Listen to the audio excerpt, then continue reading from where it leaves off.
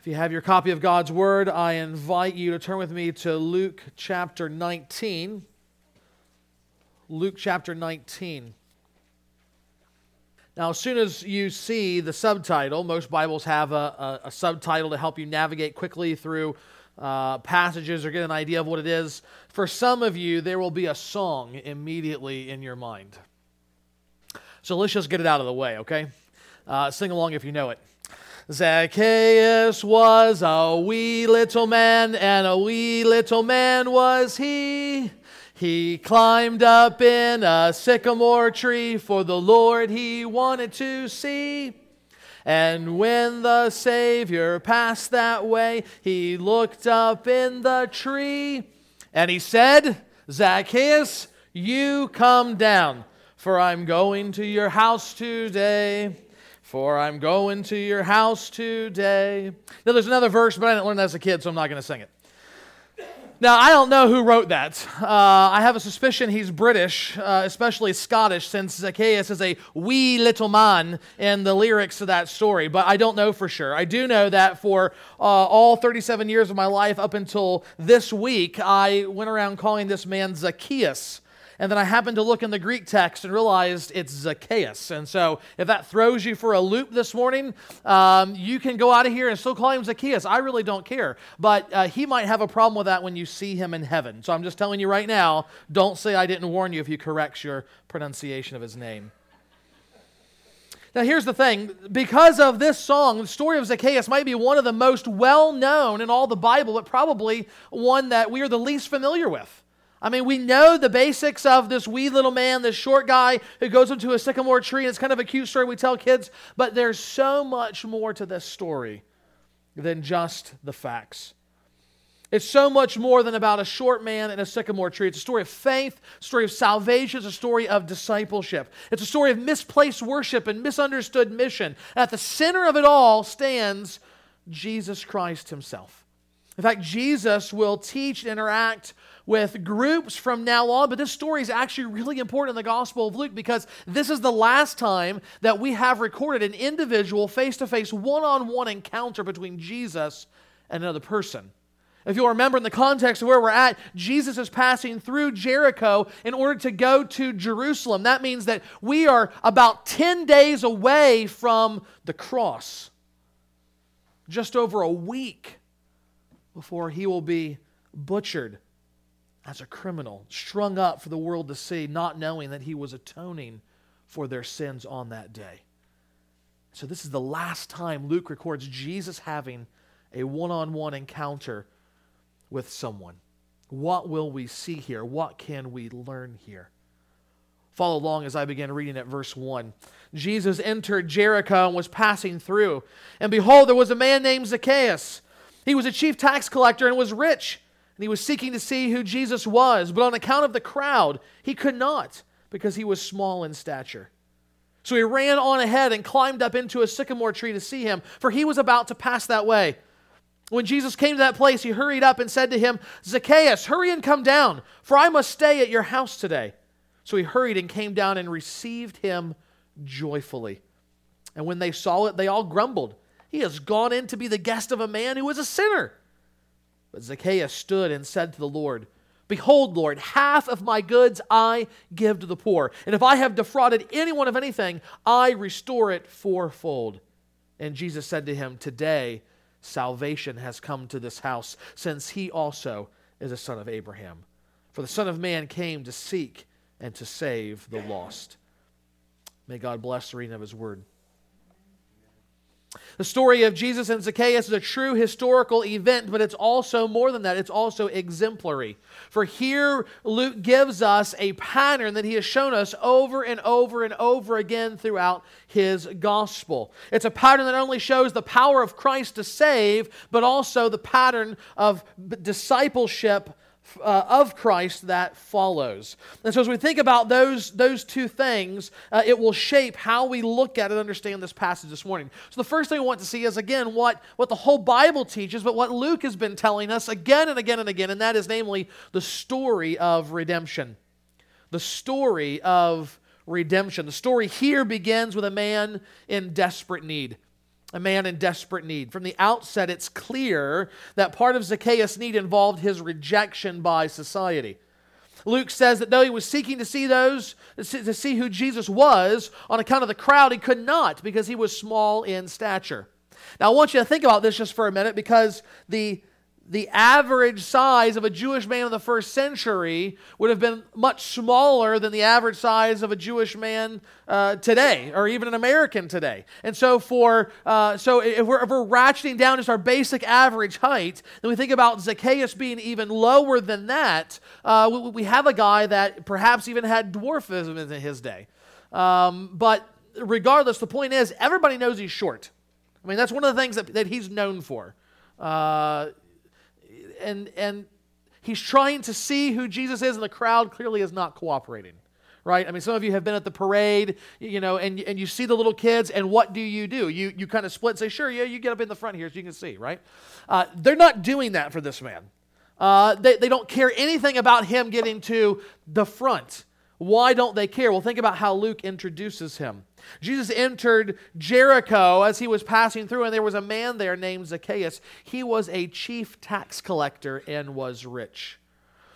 Now, there's a lot there that we've seen before, but perhaps you've not been here before, so let me just bring you up to speed about how Rome took taxes in their day. You see, the Roman government appointed small, really petty kings over their provinces, not only to keep the peace, but to collect taxes from the people that they had conquered. But those kings did not want to get directly involved in that taxation process because, frankly, the taxes were unjust, they were overbearing, and they were exorbitant in what they collected. Some of you want to grumble about the taxes collected by our state and federal governments. You have no idea until you look into study how much Rome had. We have it pretty easy. These kings wanted to distance themselves from all that unpleasantness of taxes. So they would contract out the work of collecting taxes to local people. And the person who won the winning bid could really collect whatever they wanted as long as they gave the agreed upon amount to the local government that would pass it on to the empire. Any extra they collected would be kept for themselves as a profit. Now, people knew this was their job, so they expected them to collect a little extra to provide for themselves. The problem was there was no limit to the amount that they could collect. And so there was much corruption that went on in this system, and most tax collectors were filthy rich. Luke is providing an understatement when he says that he was rich. The wealth came then to these tax collectors at the expense of their own people. And so for the Jews, a tax collector was a wicked man. He's not only working for the man, Rome, but he's abusing that authority he's been given over his own people. He would have been considered a traitor, an oppressor of the Jews, even though he himself was Jewish. But this is all the more compounded for Zacchaeus, who was said to be a chief tax collector. Now, frankly, we don't know exactly what that meant in practical terms, because this is the only time Luke uses that word. To my understanding, it's the only time that it's used in the context of the Gospels themselves. And so we don't know the details, but it's not hard to guess a chief tax collector would have been one above the other tax collectors. And like any pyramid or Ponzi scheme, he's coming out very, very well on top. So for all these reasons, Zacchaeus would have been seen as a collaborator. He would have been seen as a traitor. He would have been like a Jew who worked with the Nazis to round up more Jews. He would have been reviled and hated by his people, his culture around him. And for some of us, we may think that would just be terrible. To have all of this wealth, but no one that cared for us, to not be accepted by society, that yes, we might be able to make this huge palace and have food brought in, but where were our friends? Where was the social interaction? You would think, surely this is his desperate need, to be involved with others, but that's not his desperate need. In fact, his desperate need was a sinful heart. That is the desperate need of every man, woman, and child on this planet, regardless of their circumstances. It's in fact a very sad irony that the name Zacchaeus means just or pure. Parents in Israel often name their children signifying their hopes and dreams for them. So perhaps Zacchaeus' parents held him before the high priest of Israel on the 8th day as he was about to be circumcised and blessed as a son of the covenant. And they said, what is the child's name? And they said Zacchaeus, because they prayed that he would grow up to be a righteous man, one who was pure and just. But that's not where we find him at the beginning of the story. He's stolen. He's defrauded by admission of his own lips. And he's done that to his own people. He had a reputation as being a sinner. Yet, he is desperate to see Jesus, to know who he is. How could this man, who is so self-centered, who is so sinful, want so desperately to see Jesus? Because what he didn't know is that Jesus was already seeking after him. Zacchaeus was seeking Jesus because there was a seeking Savior. That's the second thing that we see, the second chapter in this story of redemption. A man who has a desperate need and a seeking Savior who's going after him. Zacchaeus is behind the crowds. He cannot see Jesus, so what does he do? He runs ahead of where the crowd is and climbs a tree. Now, we've heard this story, so we expect that to happen, right? But we know that story beat is coming, but what we may fail to realize is how insane that is for his day and his position. You just didn't do that. You didn't run. Remember, we talked about in the parable of the happy father in the lost son, about how the father runs out and how nobody did that. It was not dignified. Kids might run around, but if you were to be considered a man in Jewish culture, you did not run. Okay? You just didn't do it. But then he goes beyond that. He climbs a tree. I mean, this is not romper room. Grown men don't do these kinds of things. I mean, just think about even today, if you saw a professional, if you saw a leader in the community, a man in a three-piece suit, perhaps even the mayor or a bank manager, standing watching a 4th of July parade, and perhaps, he was of diminutive size and felt like, I can't see, and he ran down the road as fast as he could and jumped up on a fire engine or a truck or something so he could see, he would be a laughingstock. I mean, no one would take that guy seriously anymore, and all the more here. Zacchaeus has abandoned all dignity, all decorum, determined to see who Jesus is, determined to know what he was all about. What motivated him to do that? Again, what he didn't know is that while he's seeking Jesus, Jesus was already seeking him. Matthew Henry says that Jesus brings his own welcome. He opens the heart and inclines it to receive him. And that's exactly what Luke describes here.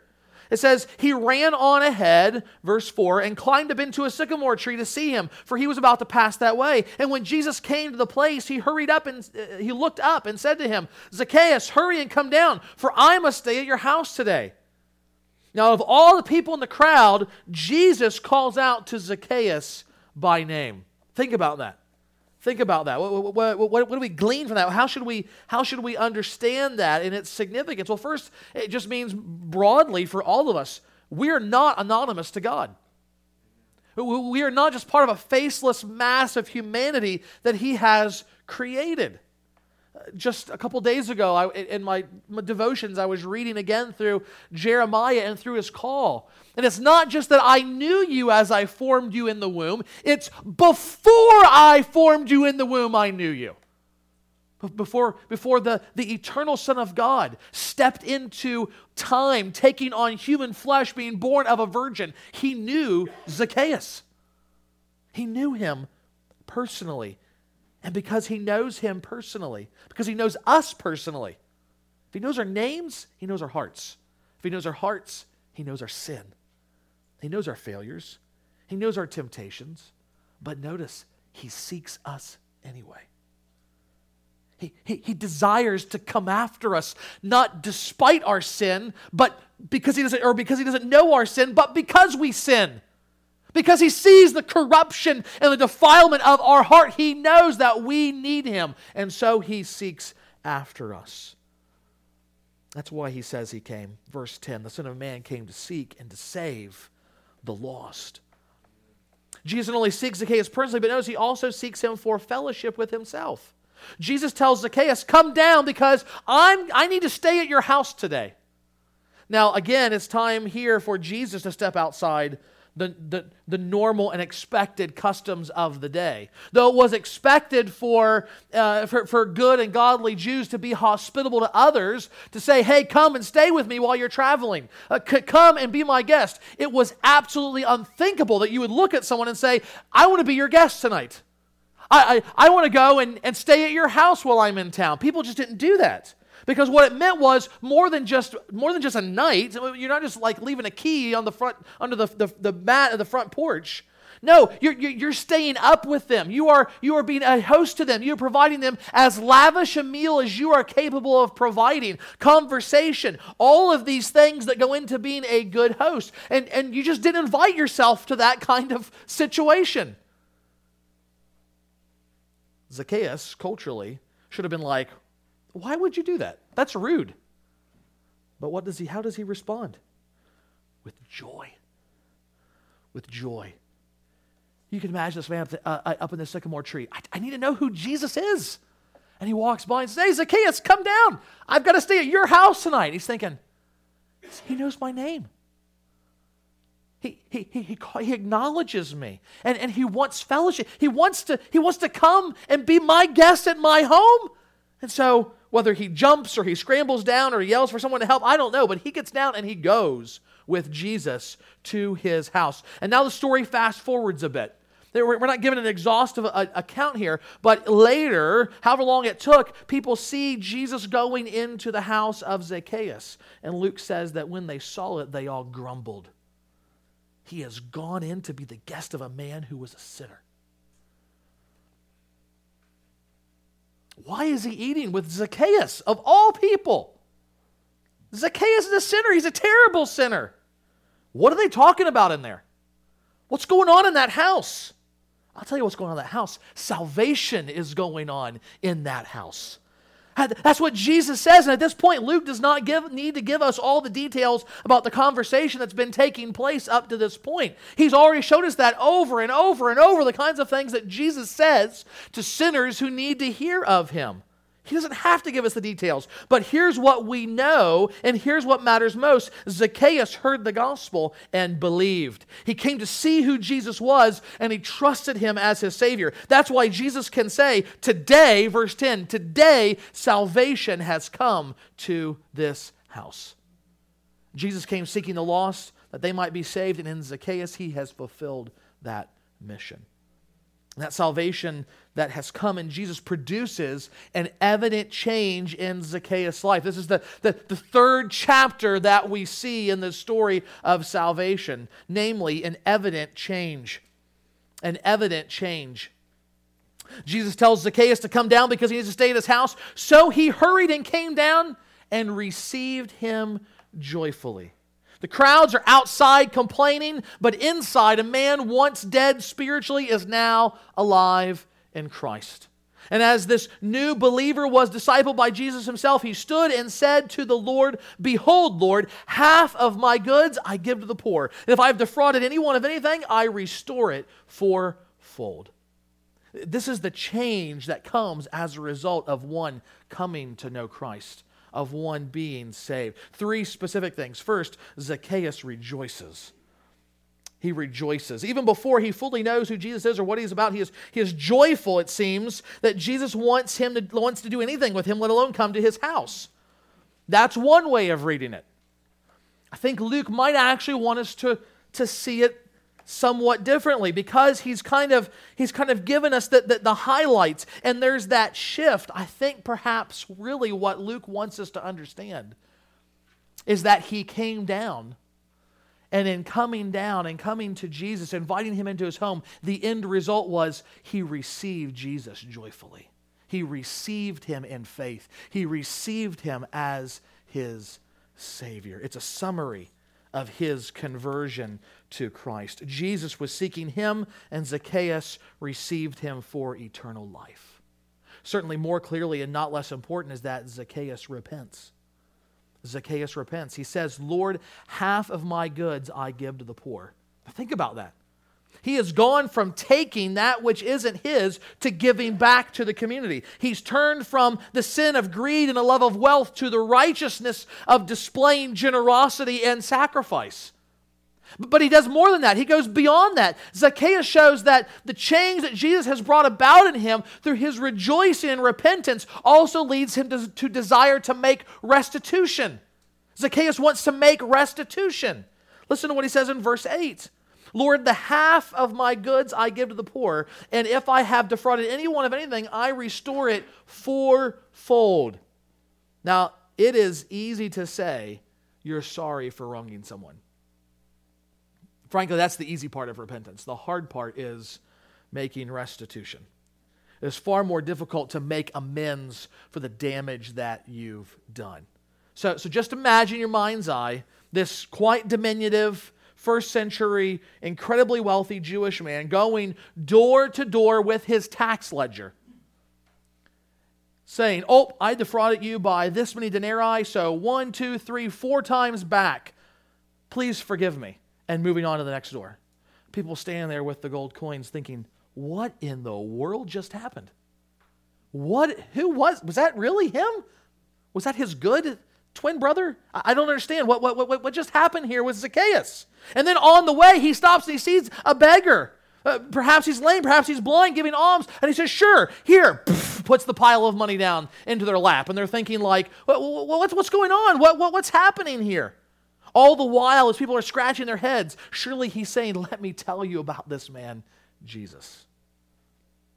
Through the story of Zacchaeus, we see unfolding the story of redemption before us. We see not just a real-life example, a historical event, but a pattern for the kind of work that God does over and over and over again as He calls men and women and children out of darkness into His marvelous light, from sin to salvation. But as we think about that story, we can't just see it and move on. We have to stop and also think through, secondly, the pattern of discipleship. We need to see the story of salvation, but then secondly, we need to see the pattern of discipleship. And you might be thinking, might be even thinking or asking in your mind, isn't it enough just to thank God for what He did with Zacchaeus? But that's not the question. Here is the question. This is the question. Where are you in this story? Where are you in this story? Where are you in the story of redemption that God is writing even today? First of all, have you looked at Christ with humble faith? Have you looked at Christ with humble faith? Some of you may be here and you're not disciples of Jesus.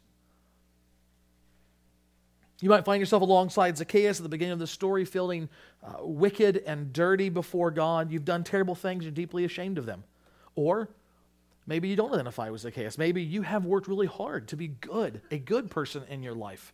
And you're plugging away, hoping to make it one day by trying your best. Wherever you're at, you need to understand that your most desperate need before God in this life is not anything involving your circumstances. It's everything involving your heart. We just heard this morning about people who are going through circumstances through Chris's talk that most of us, frankly, probably have a hard time imagining until we're there. Our circumstances, though bad, are not nearly as bad as they might be. But God says at the heart of all that is this desperate need. You and I are enemies. We are at war, and I will triumph. There is no hope that you're going to win in this spiritual conflict between me and between you. But He sent a Savior. He has sent an emissary, one who doesn't just tell you how to be saved, but becomes the means by which you can be saved and be forgiven by God. And in fact, in this story of Zacchaeus, we see hope for anyone who longs to be right with God. I want you to think about the larger context of Luke. If you've been tracking with us, what did we just see a few weeks ago? This rich, in the context of the gospel, just literally half a chapter before this, a rich young ruler coming before Jesus saying, I'm ready to be saved. What do I got to do? And as Jesus begins to peel back his heart, what he sees is that this man does not even comprehend. He doesn't see that he loves his money more than God. Wealth is his God. It's his idol. And because he's unwilling to depart with it, he cannot be a disciple of Jesus Christ. And Jesus is sad over this. He is sorrowful over this. But here's what he says. It is impossible for a rich person to enter the kingdom of God. With man, it's impossible. It's never going to happen. Now, just half a chapter later, here is the archetypal rich person. Here is a man far wealthier than the rich young ruler. Here's a man who has all manner of wealth and apparently is not seeking God at all until Jesus first seeks him. And what we see is, yes, with man it is impossible, but we also see the second thing Jesus says, but with God it's possible. So do you think it is hopeless, Jericho, for Zacchaeus to be a righteous man? Do you think it is hopeless for him to change? Do you think it is hopeless for him to be anything other than a sinner until the day he dies? Guess what? My name is Jesus, and I'm here to bring salvation to the lost. I'm here to create change and transformation in the lives of sinners, to make them to be the righteous people they will be declared to be when they put their faith in me. That's what Jesus says. I am in the impossible business. And he's still in that business today. No one can ever stand before God and say, I'm just too bad. I've just done too many bad things. No, you haven't. No, you haven't. Because the cost of your salvation was an infinite, inexhaustible riches of righteousness found in the shed blood of Christ. There is no sin that will ever be so vile as to be too much for the blood of Christ to cleanse. So have you come humbly to Christ? Have you come like Zacchaeus, losing your dignity, shedding your pride, saying, God, I cannot save myself. I must have you. Please have mercy on me and forgive me. If you're here and you've never done that this morning, Jesus himself is seeking you out. Just as he sought out Zacchaeus, still today he seeks the lost that they might be saved. And he is willing even now to forgive you and to bring you into fellowship with himself. Now, my guess is most of you have been there. You've put your faith in Christ. You are his disciple. But the question still remains, where are you in this story? When your life is examined as one who's put faith in Christ, is there evidence of joyful obedience? Is there evidence of joyful obedience? Think again about what Zacchaeus says. Behold, Lord, half of my goods I give to the poor. And if I have defrauded anyone of anything, I restore it fourfold. Now, where did he get that number from, fourfold? Where did he get half from? Did he just pull it out of the air? That just seemed like a good idea to him? No. Read Exodus 22. God gives very clear instructions to Israel about how to make restitution. And he is going right into the law and saying, guess what? Now that I know God, it's time to obey God. That's where his thoughts first go to. It's time to obey, and he does it joyfully. But he goes beyond just obeying the law. You see, God told Israel in the law that they were to give 10% to charity. Now understand, that's not 10% to the Lord. Okay? Sometimes we get all up on the tithe and about, I give my 10% to God. Well, yeah, guess what? They probably gave 25%. 10% went just to the poor, just to charity. And what does he say I'm going to give to charity? 50%. I want to give half of everything that I have to those who have nothing. Now, what about you, dear Christian? What about you? Most of us think about obedience. We hear that word and we think dull drudgery. We think work. We think joylessness. We think difficulty. We think pain. And you know what? For a season of time, that might exactly be what it is. There are times in the Christian life, it is not all joy. Don't let, as much as we want it to be joy, and we'll talk about that in just a second, there are times when we just do our duty. That's what Paul told Timothy. Do your duty as a good soldier of Jesus Christ. So there are times when I do not have joy. I don't have joy. And you know what I do? I put my head down, I put my shoulders back, and I still get in the car and drive here on Sunday morning to teach and preach. I have to do my duty because that's what's going to honor God. There are times when I don't have joy, but I put my head down, I put my shoulders back, and I deal with unruly kids. I do my duty as a father that honors God. There are times I don't have joy. I don't have joy. It's frustrating and it's difficult and it's painful and I just want to go lay down and sleep and hope that it all goes away. But I still put my head down, put my shoulders back, and I make sacrifices because I love this church and I love my wife and I love my community and I do all kinds of crazy things because it is my duty before God. That might be where you're at when you say, I'm not joyful, so I'm not going to obey. Don't do that. Obey that you might become joyful. Because that's where God is leading this. This is where Jesus wants the end result to be. It's not just a dutiful obedience, a joyful obedience. But if all you have is duty, then do your duty. Your God deserves it. He is worth it. But someone we've talked about before, you might be familiar with, Thomas Chalmers. He was a great Scottish preacher of the 19th century. He did many great things, but one thing he's probably most famous for today is preaching one sermon. How do you like that? One sermon. And if I could do I'll have Joe do the Scottish accent after the church. You can go and talk to him. But the title was The Expulsive Power of a New Affection. And here the whole point of that sermon was this: you are almost never going to get rid of any sinful desire and habit in your life by sheer force of will. Can't do it. You're going to wake up and say, I'm not going to the internet page today. It's wrong, it's sinful, I'm not going to do it. And guess what? You'll probably do it. Maybe not that day, but the next day or the next week. I'm not going to talk to my spouse that way. Good, but you'll probably do it. If that's all you've got going is, I don't want to do it, so I'm not going to do it, not going to work. But what Chalmers says, when you look to the Bible, what you see is the Bible says, fight a love for sin with a love for God. Fight a sinful habit with a deeper love, a deeper affection for your Savior. That's how we win the day against sin. Again, sometimes it's just duty. So sometimes we put away the phones, we put away the internet, and we close our mouths so we don't say the things that we should, and we just do our duty. But in the long term, what we need is a greater love, a joyful obedience like Zacchaeus had. Jesus didn't have to say, now Zacchaeus, here's what you need to do.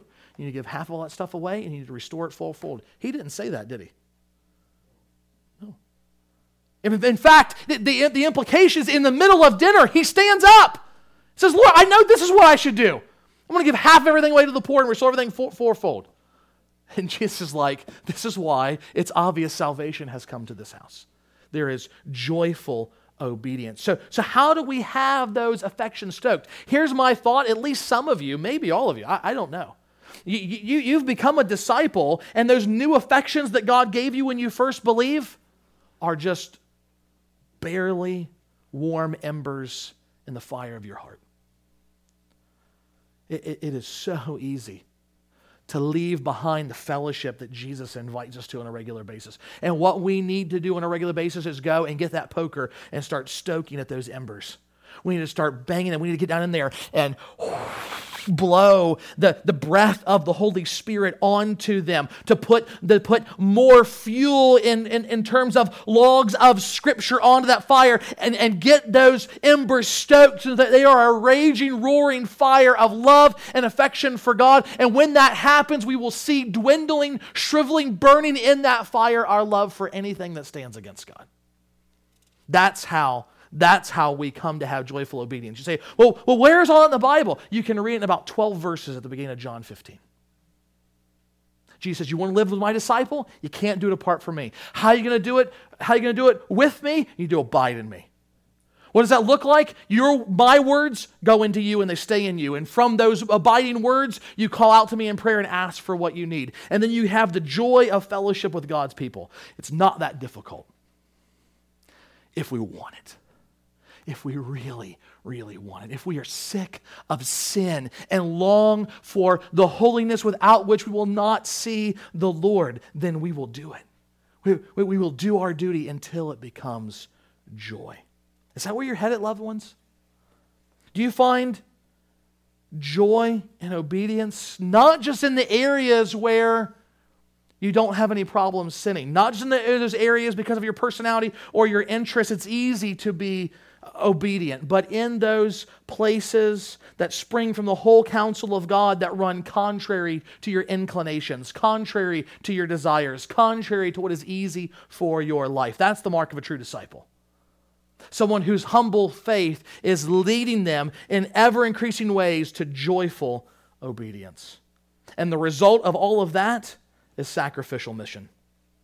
This is the third The third question that we need to ask ourselves in, have we had humble faith? Do we have joyful obedience? Are we engaged in sacrificial mission? If you're wondering where that is, I take it right from verse 10. The Son of Man came to seek and save the lost. That's not the first time that Jesus has said that in Luke's gospel.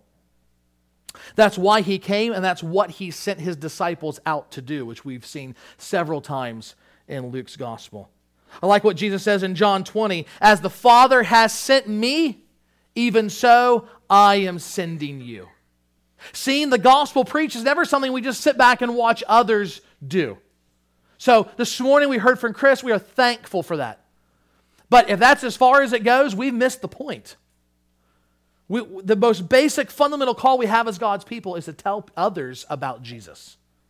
This is why Spurgeon was right when he said this, quote, every Christian here is either a missionary or an imposter. Recollect that. You either try to spread abroad the kingdom of Christ or else you do not love him at all. It cannot be that there is high appreciation of Jesus and a totally silent tongue about him. We're quick to brag about our children, quick to brag about our jobs, quick to brag about our opportunities and possessions, but do we brag about our Lord? Do we brag about our Savior? Do we brag about our King? That's our mission. To tell people about Jesus, because he alone can save sinners. If we don't, we're like those people that buy military uniforms secondhand and clean them up and wear them around, trying to cash in on something that they've never experienced. We wear the colors of Christ, but we have no part with him. But let's be clear. If we follow the example of Christ as he has commanded, it's not going to be easy. In fact, specifically here, we're told it will involve sacrifice. The sacrifice of reputation. That's what we see in the example of Jesus here. That reputation is far less important than mission. People complained about Jesus and even spread rumors about him in his day because just as he did here with Zacchaeus, he went to seek and save the lost, and that meant he hung out with sinners. He went to where they were at. He went to their homes and dined with them. And his reputation suffered for it. But he was willing to cast aside that reputation for the sake of bringing people into the kingdom. So my question is, what are we afraid of losing that keeps us from telling people about Christ? Is it our reputation? Is it friends? Is it family? Trust me, I know that it's not easy.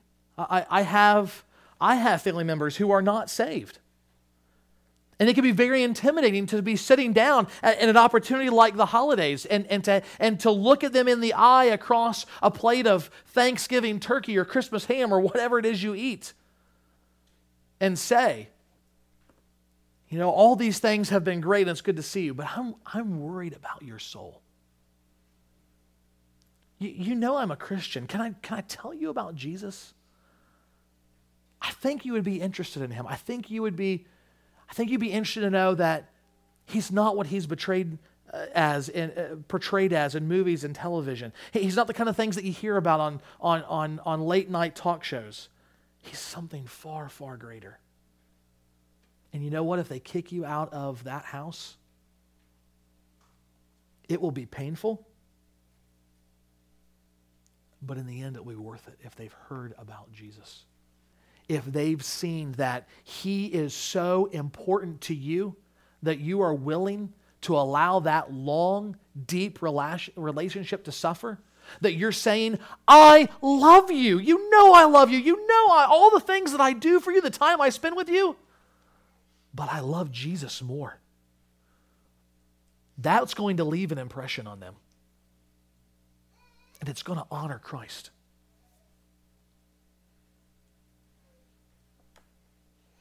Whatever we have that causes us to cower in fear and our tongue to be tightened, the solution is to go back to our first love. To find joy and freedom to obey and proclaim by dwelling deep with Jesus. That's the only thing that can really propel us and sustain us in our gospel mission. Years ago, the Wycliffe Bible translators in Brazil had finished translating the Gospel of Luke into the Mamiande language and began recording the soundtrack to the Jesus film. If you don't know what that is, it's a movie that is all basically a visual representation of the Gospel of Luke. And what they do is just record local dialects and slap it onto the movie wherever they go.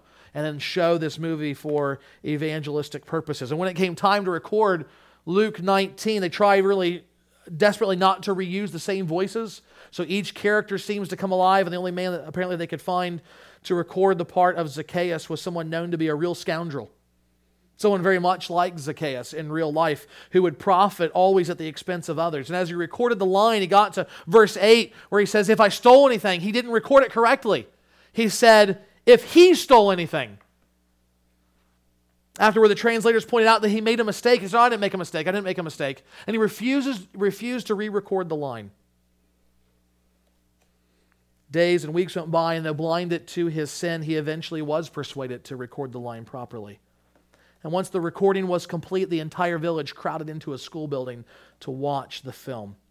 Every eye, the missionaries there say, was fixed on the screen as the gospel was brought to life visually before their eyes. And toward the end of the film, when Jesus is seen sweating and bleeding, struggling to bear the weight of the cross that would point to the greater weight of God's wrath he was about to bear as the ultimate price for humanity's salvation, tears could be streaming down the eyes even of the thief who recorded the part of Zacchaeus. The power of Christ's love had reached even to the hard heart of such a man as that, and it can reach into ours as well.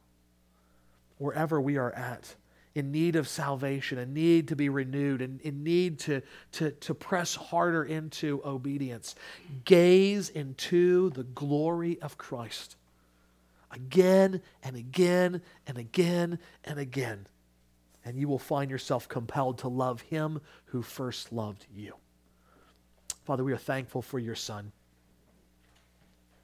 We're thankful for Zacchaeus and for his faith in your Son. Father, we pray that from our own position of faith, that we would continue to love you, that we would continue to pursue a deeper love for you, and that, Father, from that love we would find obedience and mission being the natural, joyful response of our hearts. God, we pray these things in the name and for the glory of your Son, Jesus Christ. Amen.